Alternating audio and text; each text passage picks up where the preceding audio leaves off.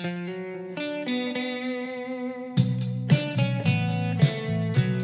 everyone, my name is Al Gugliotta, and I want to welcome you to the Unlearning Project. This is my attempt to break down the origins of our thoughts, our attitudes, our behaviors, our biases, most of which have been imposed upon us by our upbringing. My main goal in this entire podcast is to pivot from a place of self-judgment that we're all too familiar with to a place of self-curiosity. Thanks for joining. Let's dive right in. All right. Welcome to the Unlearning Project. I'm Al Gugliotta, and I'm here with Virginia Elder, my co-host. This is the Unlearning Project. Right. And today's topic we're talking about is curiosity. Mm-hmm. It came from the idea of being the opposite of judgments, and in this case, maybe self-judgments. As I was telling you, Virginia, every time I have a therapy call, now it's Zoom, of course, right? And I do it like every 2 weeks. Yeah. Therapy is just like a venting session.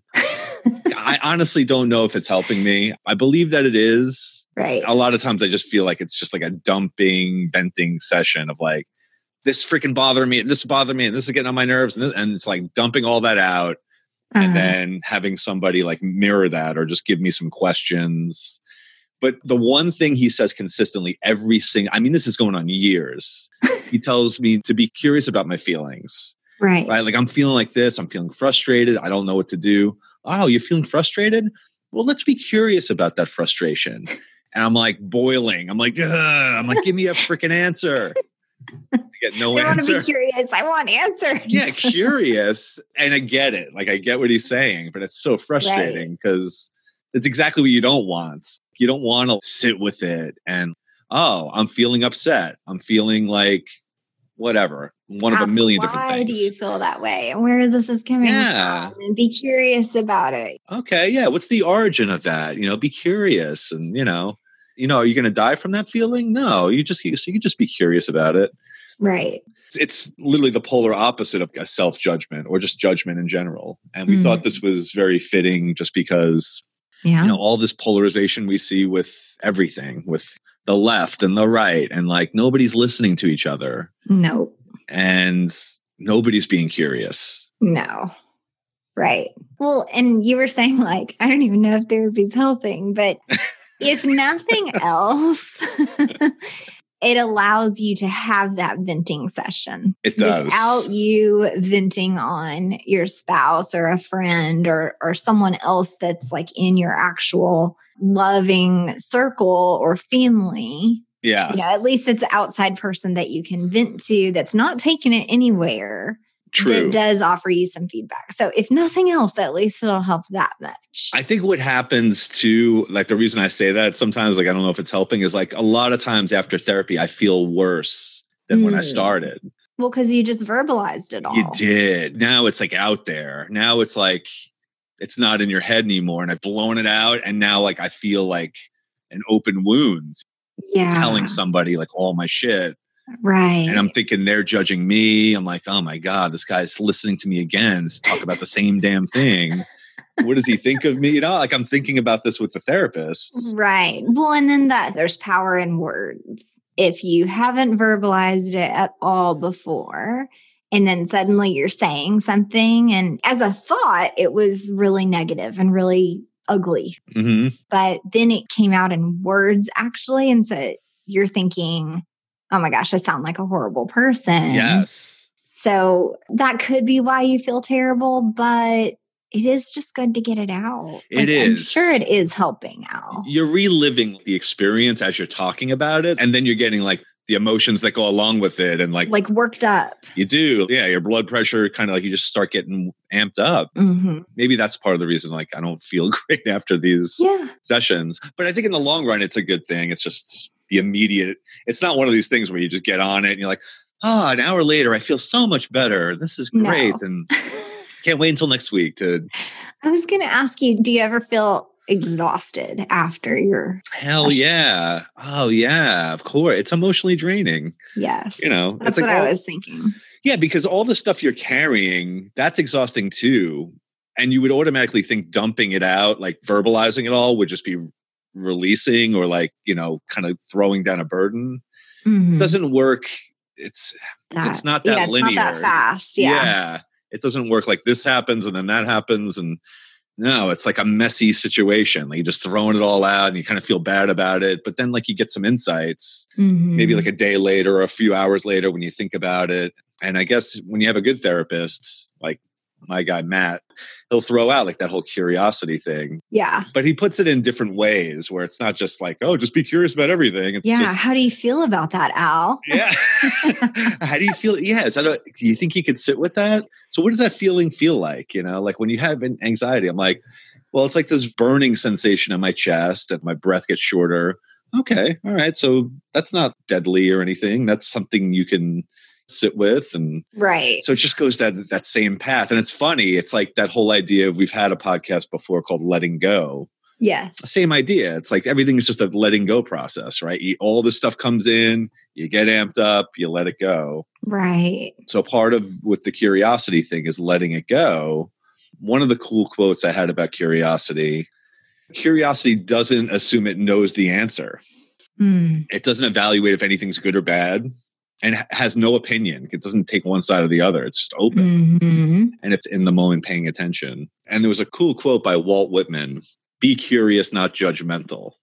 And I mean, that's such like simple, wise advice. Yeah.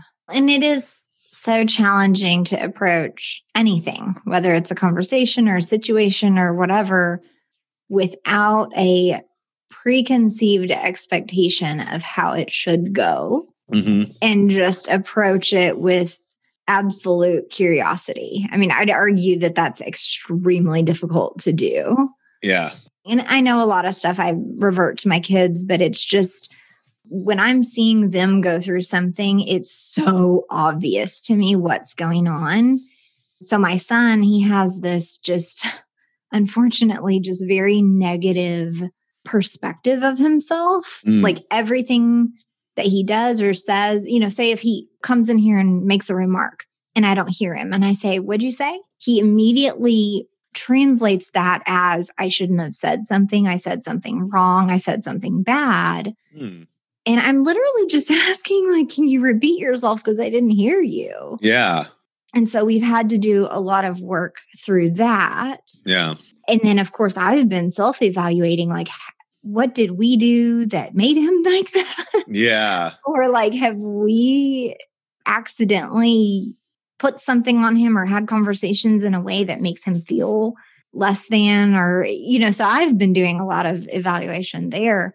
But yeah, he just has this natural, like, negative, judgmental perspective on himself. Like, even in soccer, something goes wrong in a play, he thinks that it's his fault. And I've tried to explain to him, and we've even looked up sports therapy as far as coaching the child into like a growth mindset and a curiosity mindset. Yeah. And it's just been a very interesting journey. So yeah, that's the new buzzword for the kids, is growth mindset. They say that a lot at school. Yeah. My daughter came home with and she's in kindergarten, mind you, but with a coloring sheet where they would color the growth mindset phrases a certain color. That's hilarious that you said that. Yeah, I think it's like universal. Yeah, yeah. But I was reading through, you'd color this thing red and this thing blue. And the growth mindset phrases were like, I can solve anything if I just work hard or if I just try. And then some of the opposite phrases were like, you're either born smart or you're born dumb. Yeah. And so it was very obvious which ones you should color which color. But of course, it was for kindergartners. Sure. It was a good concept, like I appreciate that they're starting to talk about that and use language so that kids don't think like, oh, well, she's smart, but I'm not. Right. And I can't change that, because you can. You Yes. just might have to work on it. That's interesting that you just mentioned that, because there's like these two things, and I think it's in psychology kind of like vernacular, above the line thinking and below the line thinking. And so I think it's very close to growth mindset. So like above the line thinking would be more of the growth mindset. It's you're open, you're curious, you're committed to learning. Mm. And then below the line is you're closed, you're defensive, you're committed to being right. Mm. So those are like so polar opposite. Like everybody's so committed to being right. Right. You ever realize that? Like every time I don't feel good about a conversation, it's because either I'm trying to be right or the other person's trying to be right. Right. You know, there's no curiosity. Proving a point, arguing, kind of. Yeah, I never feel good in those conversations. And again, It's not only the other person. Sometimes it's me doing it. I try to catch myself that I'm not digging my heels in. Mm-hmm. And I don't feel like I'm politically intelligent enough to like have these conversations about politics. And that's where it's been going lately. So yeah, this year has made me feel very dumb as far as. Yeah, there's levels to this. Yeah. I'm at the kindergarten level when it comes to politics. I can kind of I know some of the terms and. Yes. What we enjoy in the evenings is we'll sit down and watch a show together, but we don't have like your standard cable. So we'll search on Amazon Prime or YouTube or something, the same thing. Mm-hmm. Trying to find something to watch. But we find ourselves actually watching very educational programs. Yep. There's one guy, and I can't remember the name of his channel, but he does like cartoon renditions of different historic events. So cool. It'll be like the history of Scotland or something like that. And it's little cartoon characters and he's doing like a voiceover on it's very entertaining and educational. And we've found ourselves watching that. That's cool. Often. Yeah. Because he'll do some political landscape type of educational pieces as well. So. Okay. Anyways. Yeah. Not having that mindset of like, if you're so closed off, I've had this conversation with friends where they just have their views. And they're not going to like alter them regardless of what you say. Right. You know, or regardless of what anybody says. They know what they know. They believe what they believe. And I think it's interesting when somebody that's super intelligent does that. Because you're like, man. And then sometimes you'll see these super intelligent people have that epiphany of like, I wasn't looking at it that way. Right. I totally was blindsided on that. Like I didn't see the other perspective. I didn't entertain the idea that it could be anything different than what I'm thinking. So I talk about Sam Harris a lot. Yeah. He had like this 8-minute podcast that he did about Trump. And it was his realization of why half of America is behind Trump. Right. And he's like, I'd never seen this before. Like literally, it was one of those like charts that when you're looking at the eye of the chart and then all of a sudden like the woman comes out. I might have mentioned this last week. I hope I'm not repeating myself. I know you told me, but I'm not sure if it was on air. Okay. But he has this epiphany that like the reason why people like Trump is that he's so bad. Like he's such a terrible person, like sinful and just disgusting and, you know, despicable and all that. He doesn't make anybody feel bad about themselves. Yeah. He makes everybody else feel better about their dark places. Right. And they're like, look how bad he is. All right. I could trust. At least he's letting all of his shit out. He's like openly bad. Like he's not even trying to be good. Right. He's just blatantly lying. He's just, you'd never believe a guy like that would ever be anything, let alone president of the United States. But then Sam Harris goes on to say, he's like, but the left, like the Democratic Party, the left, or whatever you want to call it. Here's my complete ignorance of like political terms, the left, the whatever, that side of the. Well, prior to this year, I'll tell you, like, I was like, which one's right and which one's what's happening? I was just like, I know what I believe and what I would vote for, but I didn't know which was. So I've learned so much this year. This is crazy. So he goes on to say that the left is talking about the right as basically pigeonholed, that they're categorized as being white male, homophobic, you know, Islamophobic, racist, like all of these bad things that like basically all white men are just terrible people that are sinful. They're basically taking the side of total judgment, right? Judging me, like for instance. Yes. Gotcha. So there's people that love Trump and they love him because they don't feel judged by him.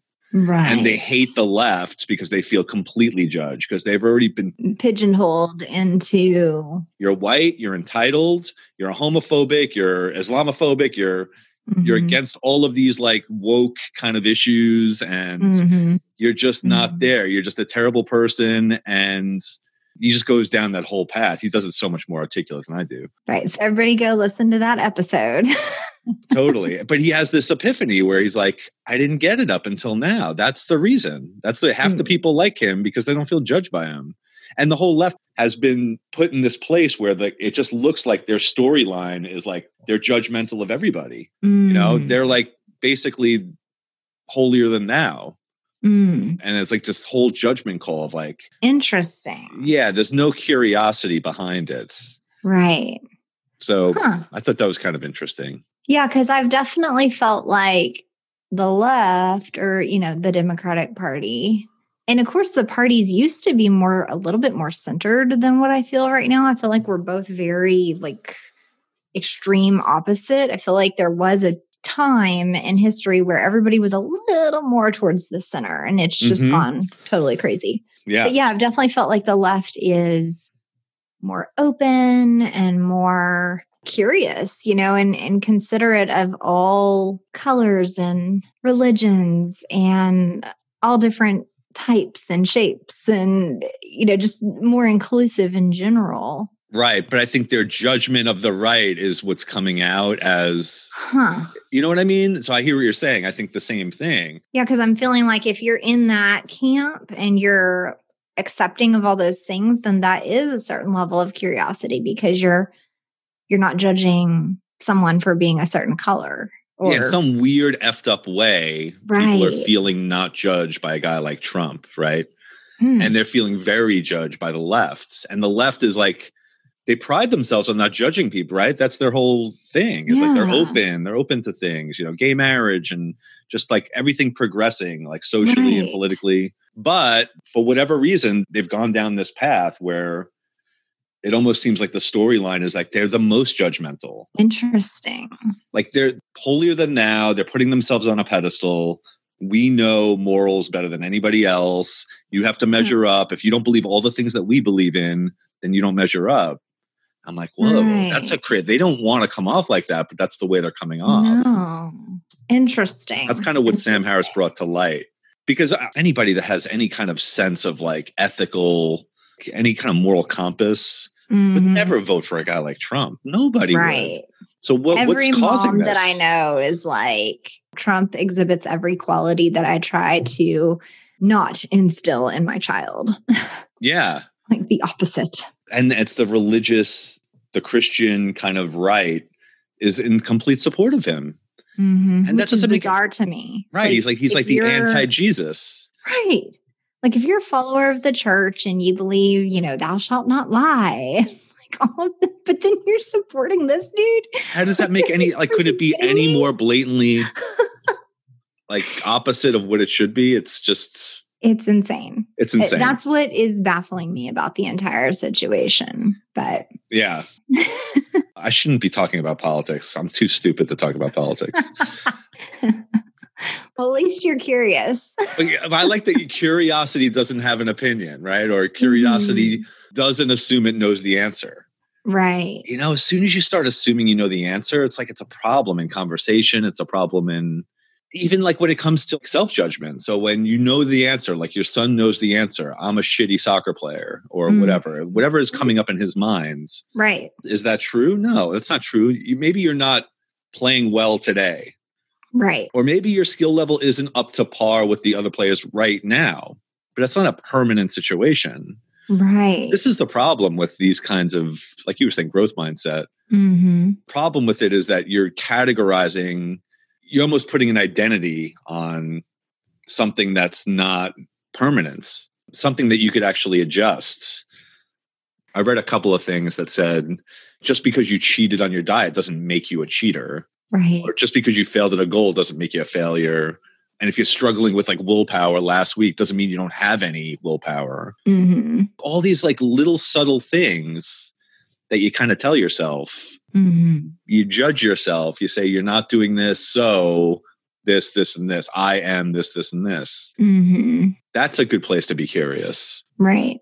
Well, and then allowing yourself to have seasons or phases or moods or whatever you want to label it as. Like just allowing that. Today, I might have tons of energy and be magnetic to people, but like tomorrow, I'm going to wear sweats all day and not talk to anybody, you know, and allow that and be okay with that. And maybe today you're feeling really curious and tomorrow you're just, oh my God, want to talk to anybody. I think you're right. I do that. Like sometimes like I go outside to get the mail and I'm looking around to see if any neighbors are around. Yeah. So I can beeline for my mailbox and get back without talking to anybody. Yes. I don't want to talk to anybody. I'm like, I just don't. Some days I just don't. Exactly. But I judge myself over that. I'm like, why are you being antisocial? Like, what's the matter with you? Like, you're already like trapped in your house all day alone anyway. Why would you not want to talk to other people? Right. Yeah. So that's like the whole judgment spiral that starts happening. Yes. Well, and then to think that like no one else ever has a day where they just stay in their sweats all day and don't get out. I mean, that's not true. Everybody has a day like that. Well, that's interesting you say that because we do that often, right? So we look at other people's lives and we think what they look like on the outside is how they feel on the inside, or, you know, we just make them out to be happier than they are, or that, not that they're better than us, but that they're living an easier life than us, or they just have it more together than us, or that's such an automatic thing. I see it all the time with friends of mine that like, oh, so-and-so's, he's got it great. Oh, look at the car they drive. And they're always smiling. They seem so happy together. Look at that couple. I'm always I'm like the pessimist, or I'm like, nah, I feel like you said, everybody has their seasons. Right. It's not summer for everybody all year round. Right. And I think you have to lean into that. I mean, right now, especially like it's fall, it's going to be a lot easier to like stay in your sweats and have a hot cup of cocoa and like do nothing. Yeah. And like, that's okay. I mean, you have to be like ultra productive every dang day. Yeah. I mean, if you're ultra productive yesterday, like give yourself a day off. Like it's all right. Yeah. What happens when you're not productive at all? When you're not productive for many weeks on end, that might be a problem. Yeah. And then again, it's like judging what is productive. What is productive? That's the other thing. Because like if your definitions are off, just be setting yourself up for complete failure. Like, what is my definition of productive or having a good day? I don't know what that is. Like sometimes like I don't remind myself that, hey, you exercised, you ate well, you sat down, you watched a couple of shows with your daughter and had some laughs and like all the little cool things that happen. And then at the end of the day, sometimes I'll still feel like, God, I got nothing done today. Right. But it's all about the criteria, right? So judging it the wrong way. Yeah. Are you talking work tasks, or are you talking that you really made a connection with someone that you love? Exactly. That's still productive. It may not be on a checklist, but it's productive and healthy. Yeah. It's always looking at the things you haven't done, right? So, I mean, if I make 10 phone calls, I could have made 15. Right. Or if I connected with my kid, well, I could have connected on a deeper level, or we could have been doing something active as opposed to watching TV together. So these are all the judgments that come in. Yes. And I think it's just kind of that stepping back and being curious, right? Being like, why am I, all right, this is the way your brain's doing this. Right. It's laying out this criteria that's unattainable, so that no matter what you're doing, you're going to feel like disappointed at the end of the day because you haven't checked off. You don't even know what you need to check off. It's an invisible thing. You haven't defined anything. And tell me if you experience this or if you know what I'm saying, because when I worked corporate, I felt like I could never get enough done. There were always too many meetings to where what I felt like I should be able to accomplish during the day could never get done. Yep. And even if I was super organized and efficient, then whatever was going on my checklist, I could never get it. So I was always stressed. Yeah. And then, not that I thought being an entrepreneur would not be stressful, because clearly that's not true, because it's all on your shoulders and up to you.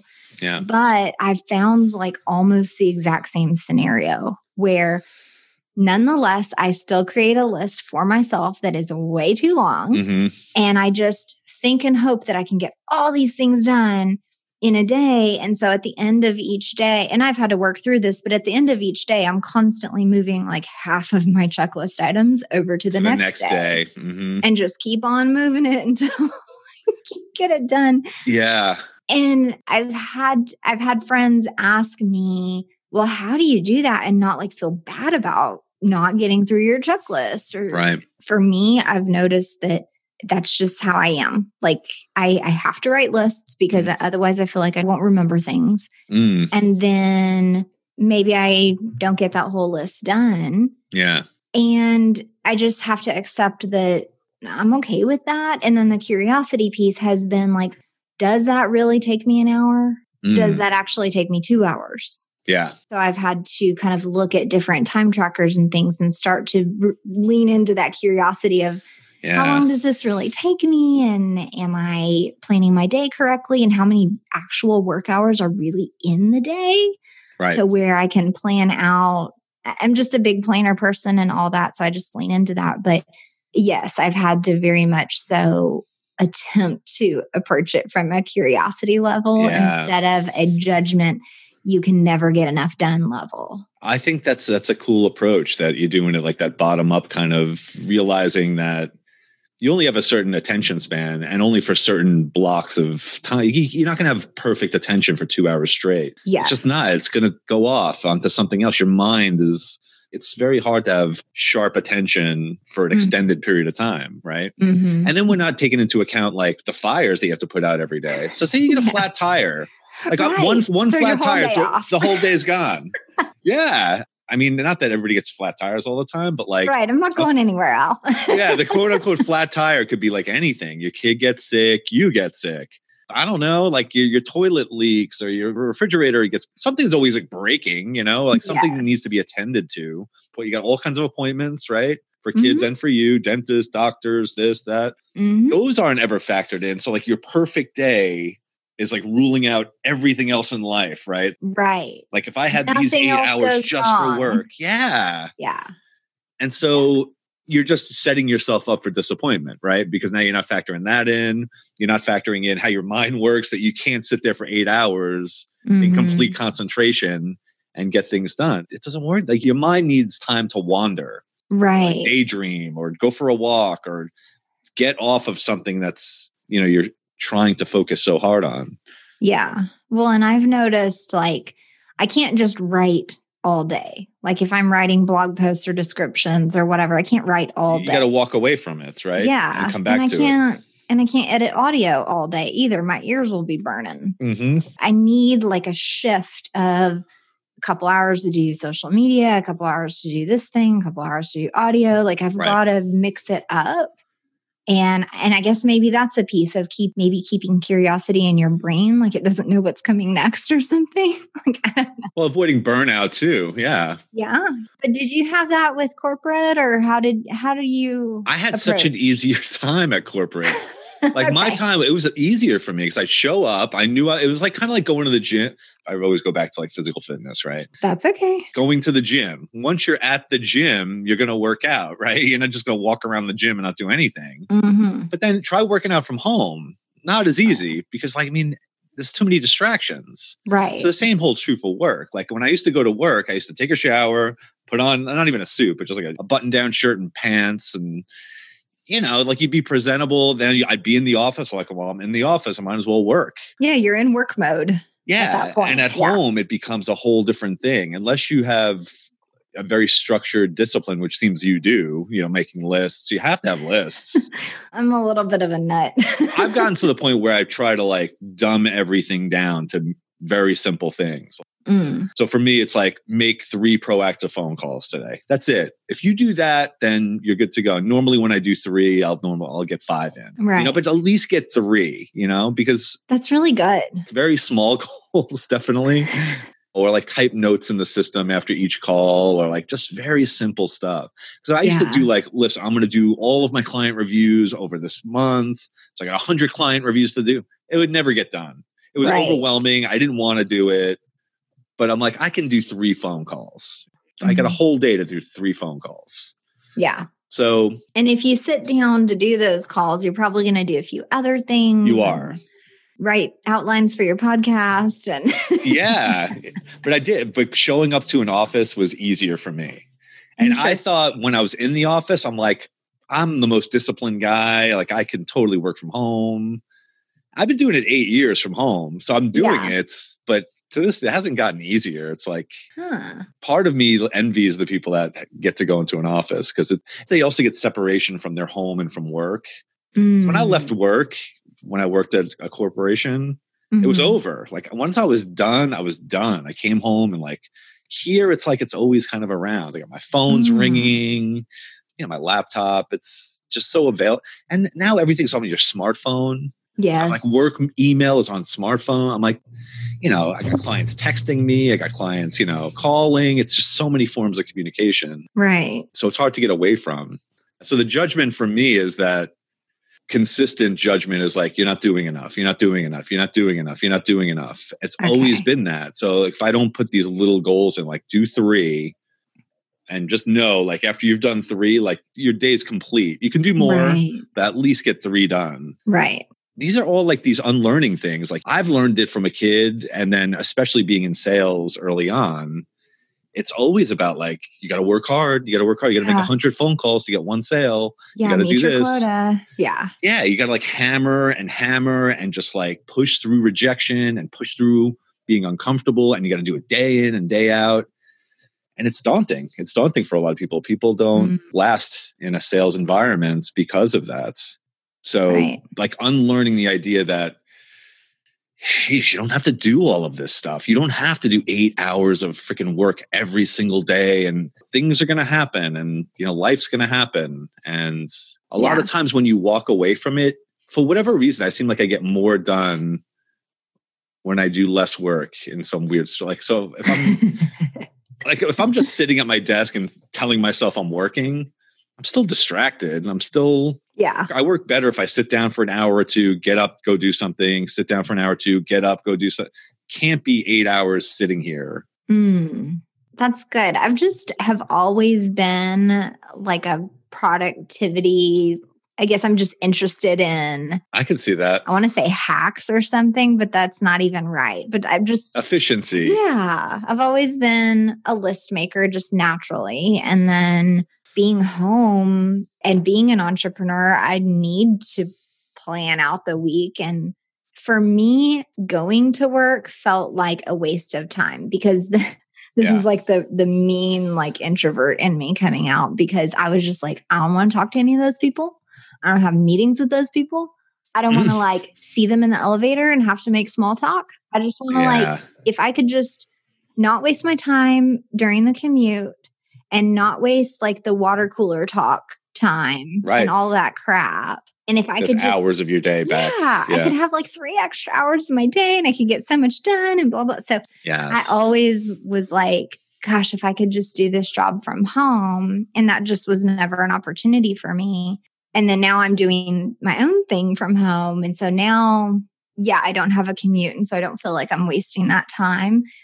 But there's that never ending to-do list kind of feeling. And so for me to not judge myself on that and lean into like the curiosity side, which for me, I'm thinking, okay, well, discover how long all these different tasks actually take you. And if it's realistic to put all those things on your planner in one day. Right. Like you said, if something blows up with kids' school or, I definitely was feeling a little bit stressed when they were home during the homeschool situation. Oh my god! It kind of goes back to that parental guilt thing that we talked about. Yes. That starts welling up in you. It's too much. It's just sometimes it just becomes too much. The curiosity piece, I think, works really well when you just start to be aware of this feeling's coming up. I've been working for 2 hours. I feel like my kids been sitting in their room. I don't know what the heck they're doing. Right. All right. I've had this feeling before. It's not new. Right. So just knowing that, like, it's not new. I realize that, or that if I don't make those 3 phone calls, those proactive phone calls today, I'm not going to feel good about the day. I'm just not. I'm just not going to feel productive. I know that. I'm out ahead of it. Right. It doesn't mean it doesn't happen every freaking day, like where you have to like renew your curiosity. Yes. I guess curiosity might even not be the right word. It's more of like an awareness of what's happened previously. Like I've been down this road before. I've been doing this for 8 years. Right. I felt this parent guilt the whole time my kids have been home Yeah. from this pandemic. I feel it every day. So if I know that, okay, this is just a natural, okay, I got it. All right, so get up, go do something. It's okay. Mm-hmm. I think we start beating ourselves up over feeling, at least I do. I got to speak for myself here. Like you just beat yourself up for like, why the hell are you feeling like shit again? Why are you getting worked up over this? Right. Why are you You've worried been through about this? Or why are you judging yourself on this? Yeah. Right. You've done this before. You've been down this road every day. Yeah. Yeah. It's not new. If it was the first time, I get it. Right. Right. It's not the first time. It just keeps happening. So it's catching yourself. Mm-hmm. It's a lot of like kind of self-care kind of stuff, like where you're just eating, having water. And reflecting on the mental piece of, did you have expectations and those expectations weren't met? And so then you're judging yourself. And like you said, 3 phone calls. I mean, that's a nice, what I want to say, like low bar. Seems like an easy set. day, right? It seems attainable. Yes. So I would think you could handle that. But then I'm sure there's still days where you don't get your 3 phone calls and you're like, well, that sucks. It's true. Yeah, exactly. It's not written in stone, but like once I start adhering to just small things and get those done, I just do feel better about the day. Because otherwise, like your day could just get away from you, right? Oh, Unless yeah. you have certain guidelines. Oh, yeah. I was listening to the Matthew McConaughey book called Green Lights. Okay. And he was talking about the idea of how responsibility is actually freedom, and then freedom is a responsibility. So basically, the idea that we think that freedom is the absolute absence of boundaries and like responsibilities and like, no, that you can just do whatever you want. Whenever you want with no restrictions, and you don't have to be anywhere at any time. And basically he's saying that no, responsibility is like those structured things that you're giving yourself are giving you freedom. If you just have this open canvas with nothing to do, that's not freedom. You're just going to get lost in the abyss. True. You need sort of guidelines and sort of a structured kind of day to give you some sort of freedom. Yeah. I was like, that's an interesting play on, again, unlearning what I always thought freedom was the ability to like wake up whenever I want. And then I don't have to think about work or making money or nothing. Right. I just get up and I eat and I just go for a walk outside. I just do whatever I want whenever I want to do it. Right. And then I think of the reality of it. I'm like, I don't remember even ever having a day like that. Right. Well, maybe on like vacation, I guess. But. And maybe one day like that sounds amazing. But if that was my whole life and I literally had nothing to do and nowhere to be and no obligations, and I mean, I really would be so lost. Yeah. Like think about it, like your kids are gone. Right. You're in college or whatever. You're home. You don't have to work. Your house is paid off. You have money to do stuff. You got nothing. Like you just do nothing. Right. That's why people do volunteer work, right? That's why people go work at the animal shelter. It's like they want some sort of purpose, right? You got to do something. And so I started to realize that I always started wanting to remove all of these guidelines.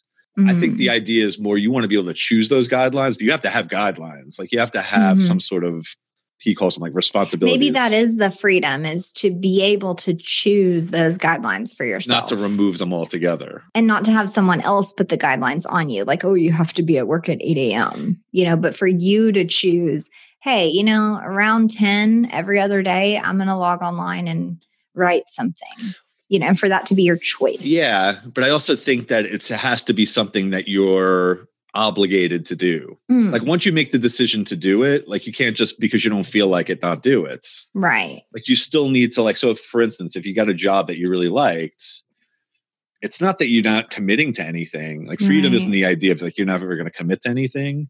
It's the idea that you're committing to it, but you're committing to the things that you want to commit to. Right. And there's going to be days that you don't want to go. And there's going to be days that you don't want to do it, but you're going to do it anyway because it's meaningful to you. And that's what's giving you this freedom. Yeah. It's more of a self-imposed structure. Right. Of things that you appreciate or enjoy or are passionate about. Yeah. And not something that someone told you, like, where are your reports? I need your reports by Friday. Your TPS reports. Yeah, that's right. I actually just stopped myself and then I just said reports. It's funny. Didn't you get the memo? Yeah. Exactly. Oh, man. So how do we approach more of life with more curiosity instead of the judgment and expectation. And I've heard it put a good way by a guy named Wayne Dyer. In one of his books, he was talking about when people come up to him with like their ideas, like, we think you should do this and I think you should do that. And people have like kind of hard sort of requests. And he's like, you know what? He's like, I never considered that. I'm definitely going to think about that. Like that was his like kind of canned answer to anybody that was like demanding toward him. Like, just be open to it. Just be like, you know what? I never considered that. Let me think about that. Rather than being like, no, I'm not freaking doing that. Like instead of, that's not in my business plan this year. Yeah. Right. So it's the idea of just think about it. It's like, be open to it. Right. And if you feel yourself tightening up about issues that you feel other people need to believe too, I mean, there's your telltale sign that you need to like loosen up and get curious about what they're talking about. It doesn't mean you have to agree with them. That's the thing. It's not a matter of like, you're always changing your point of view. The idea is that you want to see it from somebody else's perspective. Get the other side, like defend your opponent. Try to find out if you had to defend them in their argument, what would you say? So when you think about, again, not to get into the Trump thing, but like I can defend either side. I can see why people like him. I can see why people don't like him. But when you're the person that only sees why people don't like him, that's a problem. Yeah. I think it goes into so many things though. Like, your job. Why don't I like my job? Well, I don't like it for these things. Well, how about the guy that likes that job? Why does he like it? Right. Doesn't mean you're going to like it too. It's just getting a new perspective on the opposite side of the arguments. Well, and I do think that a lot of, for me, the struggle with corporate and the pressure that I felt was like an internally imposed pressure. And when I would look around at things, I was just like, I don't think other people feel that. I don't think other people take it the same way. Like I was expecting for myself to be able to be there as often as everybody else, even though I was the only one with kids, and get all this stuff done, even though, of course, inevitably throughout the day, there was all these other things that would come up. And it just seemed like other people were able to like let that roll off so much easier. And I just couldn't. And it was definitely this crazy level of self-expectation that I had. And I just could not handle that pressure. I did for a really long time and I was good at it, but then home in a completely different environment, right? Because then now the only person putting pressure on me is me. I still have days where I notice that feeling kind of coming back and I have to step back and be like, who's the boss here? Like, you're clearly putting too much pressure on yourself. Yeah. Look at your calendar, check your list, move some things because you're stressing out and it's not healthy. What I'm curious about though, from what you just said, this is where the curiosity thing comes in. Yeah. I'm curious, why did you automatically think that other people, it rolled off them easier or that they can handle it better than you can?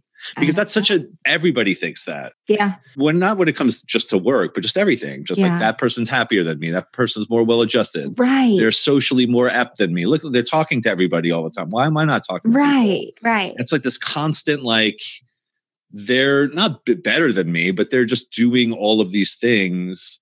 And they seem like very nonchalant about it. It doesn't affect them. Yeah, it really did. To me, it really seemed like they could show up to work. It didn't matter if they were 5 minutes late or not. Like, they didn't care and nobody else cared. But like, if I was 5 minutes late, like, it bothered me and I was freaking out. But this is the thing. Yeah. But what does caring look like? I don't know. What are you seeing in them that creates like the whole idea that, oh, look at them, that just slid right off them? Yeah. Maybe inside they were like, fuck, like they're just putting on their game face. Yes. Yeah. And I think that's what's happening as we get older. I think you start to realize that more and more. Yeah. That game face, that poker face, that social mask that people wear. That they were just as stressed, but I just couldn't see it for some reason. If not more, right? Yeah. Every time I start going down that path again, where I'm like, why do they? Then I'm like, no, they don't have it. So maybe there's some people that are going to be more confident in certain arenas than me. There's going to be some people that are less confident. There's no way I'm going to be able to judge a whole person based on what I'm seeing in a work environment, like, oh, how do they let everything roll up? Why am I not matching up? Right. So once I start thinking those thoughts, I start to catch myself. I'm like, no, that's what you do. Yeah. You just start comparing. You're comparing yourself, and you're automatically putting yourself down a level than everybody else. Right. Yeah. I agree with you. I think as we get older, we're able to see a lot of this a lot more clearly. Because of course, when I was, 20 something, I didn't see any of that. I just thought like, oh, they could clearly handle it better than I can. Like, I don't know what to say. And now I'm like, no, we're basically telling ourselves the lie that other people can handle things better than we can. Well, yeah. Well, I mean, but again, we talked about this before when we talked about like the person's kids. They're on Instagram. They're like, oh my God, they love each other so much. And the kids are like in this embrace and like, oh, they're the best kids ever, the biggest dream we've ever had. And oh, our life is so amazing. I've been with this amazing man for 20 years and the light of my life. And then like you see them and like he's screaming at the kids, and the kid freaking like just yelling at it, threw a rock at somebody. And like, you're like, wait a second, that doesn't match up to the Instagram. These aren't the same people I saw on Instagram. Right.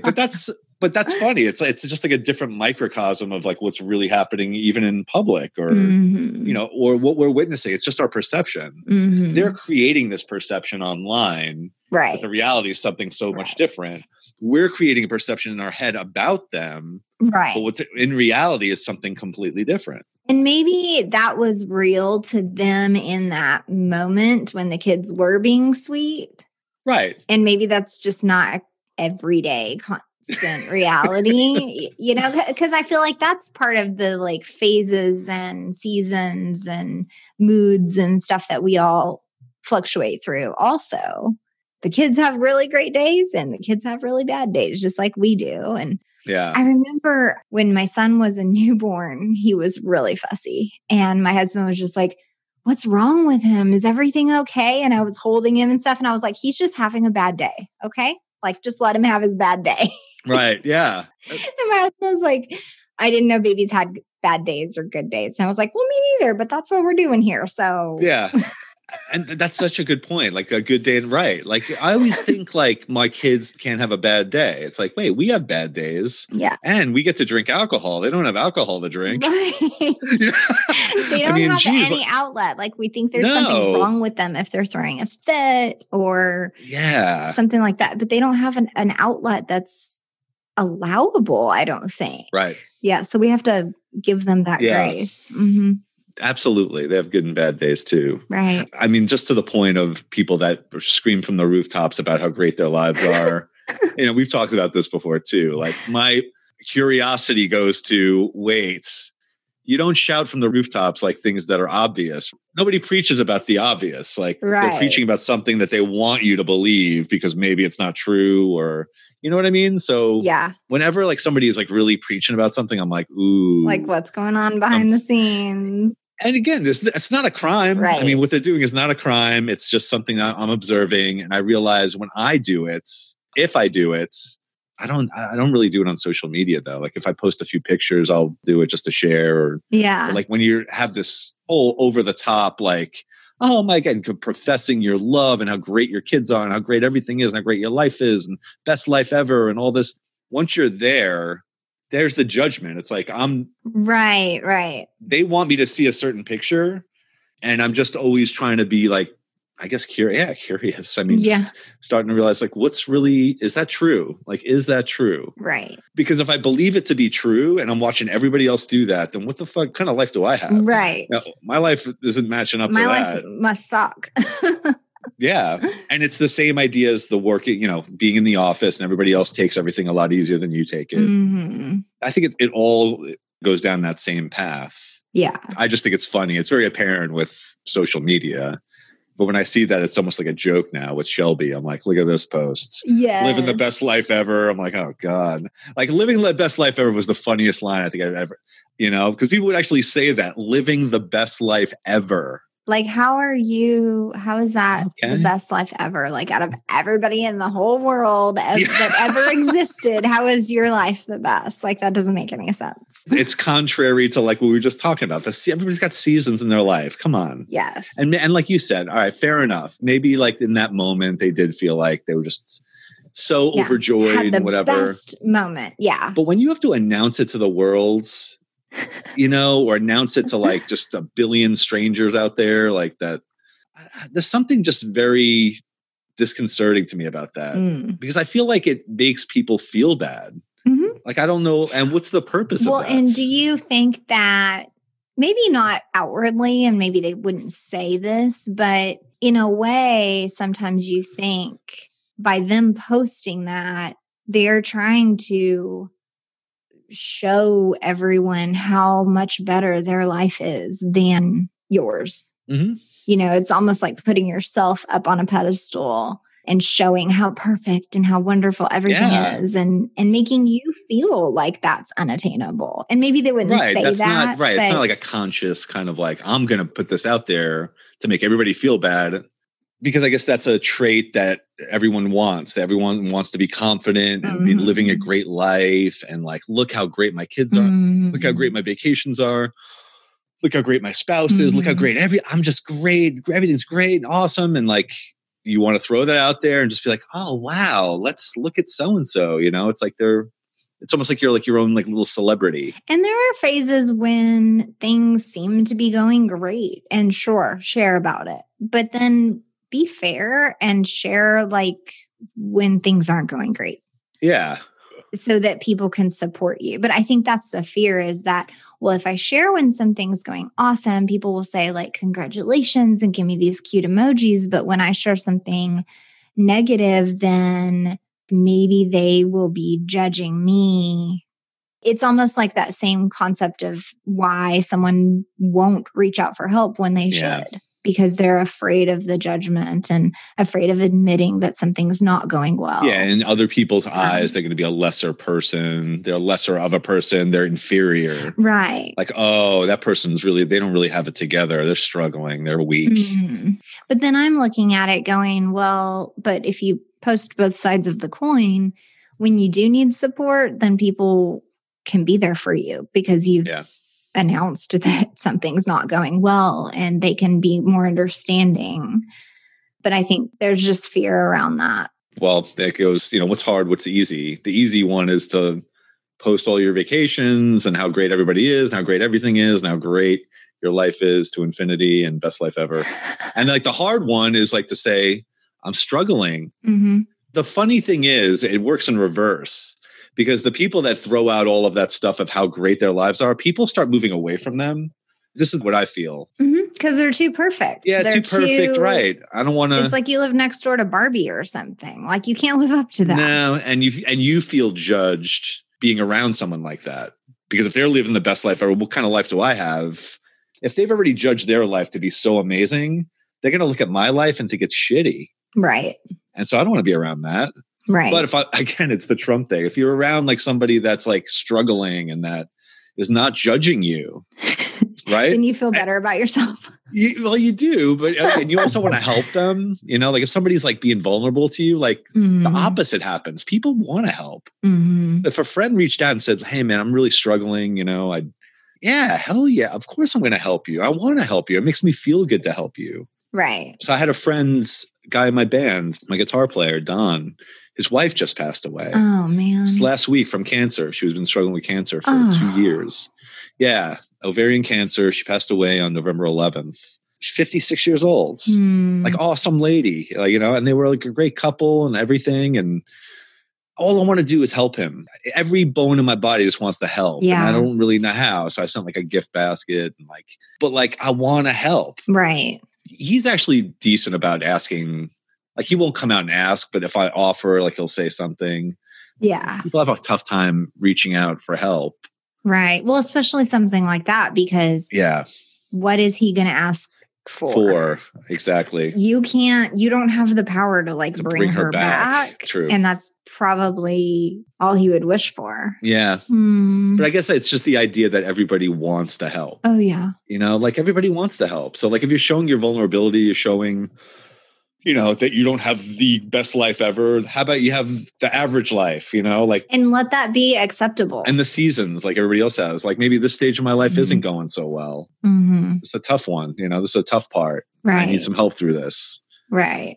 That's tough. Like people don't want to ask for that or just, they don't want to show that. Right. They don't want that to be visible to the public or to people. They want to close it off. They want to put on the facade. I'm fine. Don't worry about me. Fine. I mean, geez, I'm fine. The worst words, right? I'm fine. Yeah. So how do we create curiosity like on purpose instead of judgment? Because I feel like that's the only way that you replace judgment or expectations and purposely lean toward curiosity. I think it's a habit. It's a habit like anything else. I mean, I think our default is to go right to judgments. Yeah. And so almost like judgment's the trigger, right? So when you feel a sense of judgment, again, it was very apparent during conversations about politics during this whole election, where I would feel like I would tighten up as soon as somebody had a hard stance about something. And then I would try to just be like, get the curiosity mindset, and just like ask some questions, Yes. Oh, I didn't think of it that way. Again, the Wayne Dyer thing. You know what? I got to consider that. I never thought of it that way. Let me see if I can look at it from your side.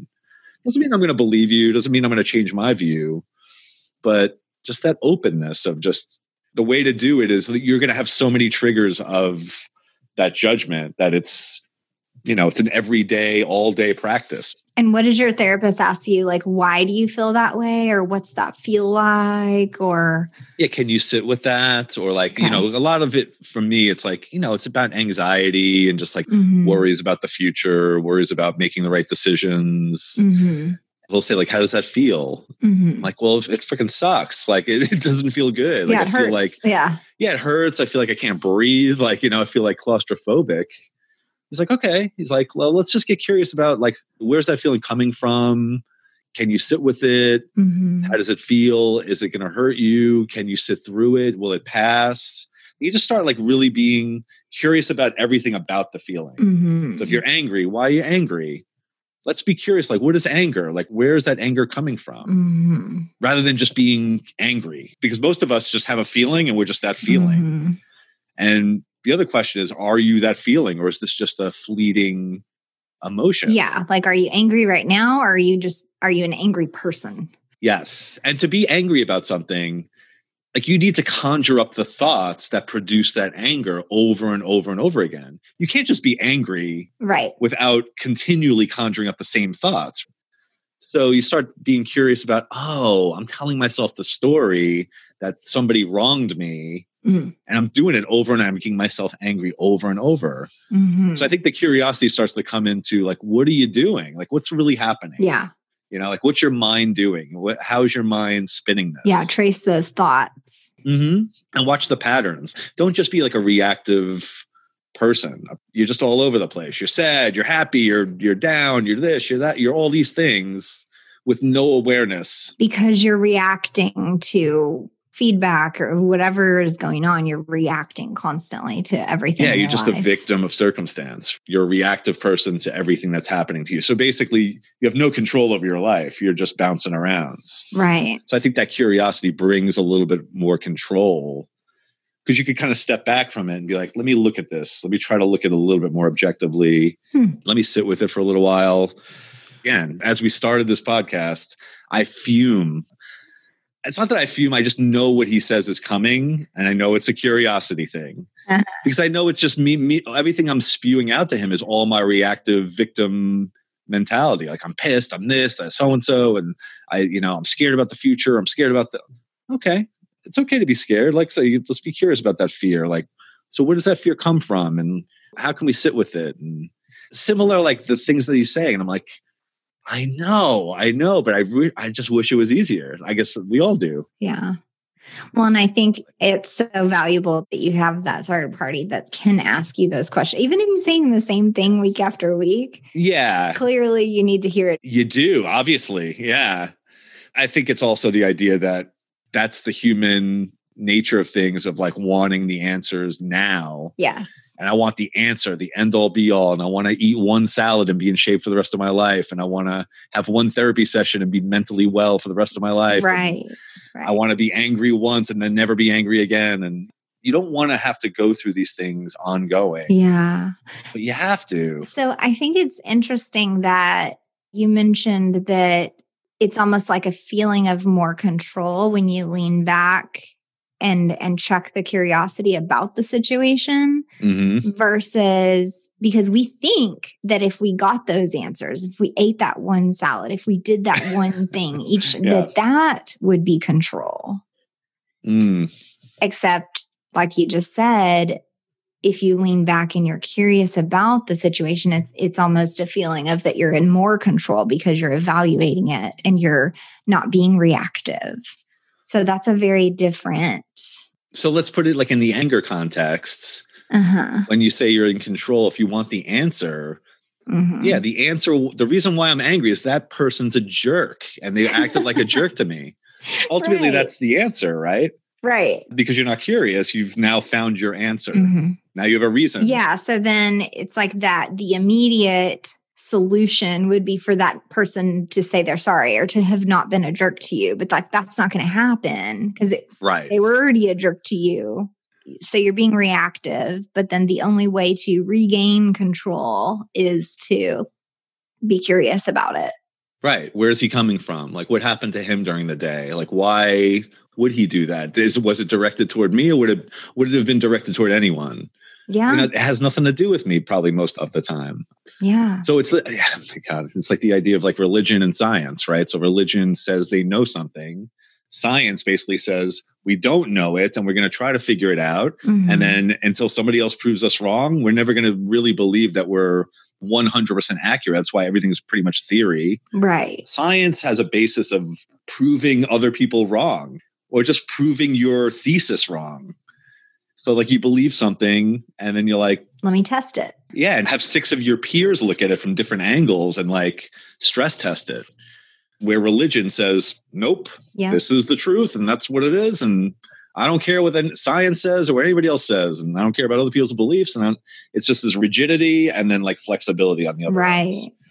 And that gets into like a whole nother topic, the psychological flexibility. Psychological flexibility is like what we're really talking about, having flexibility psychologically, where you can sort of like have all these emotions, feelings, thoughts, and have that step back and just be able to navigate them a lot better in your life than just being reactive. They call it flexibility. That sounds like a great topic for next topic. Yeah. The flexibility as opposed to rigidity. I like it. Yeah, let's dive into that next week. We can talk about that next week. All right. So, well, thanks for joining us here at the Unlearning Project. And please follow us and subscribe. On Facebook, we're at Unlearning Project. And then on Instagram, it's unlearning_project. Look at that. Yeah. Thank you guys for being here. Thanks. We'll see you next week. See you next week.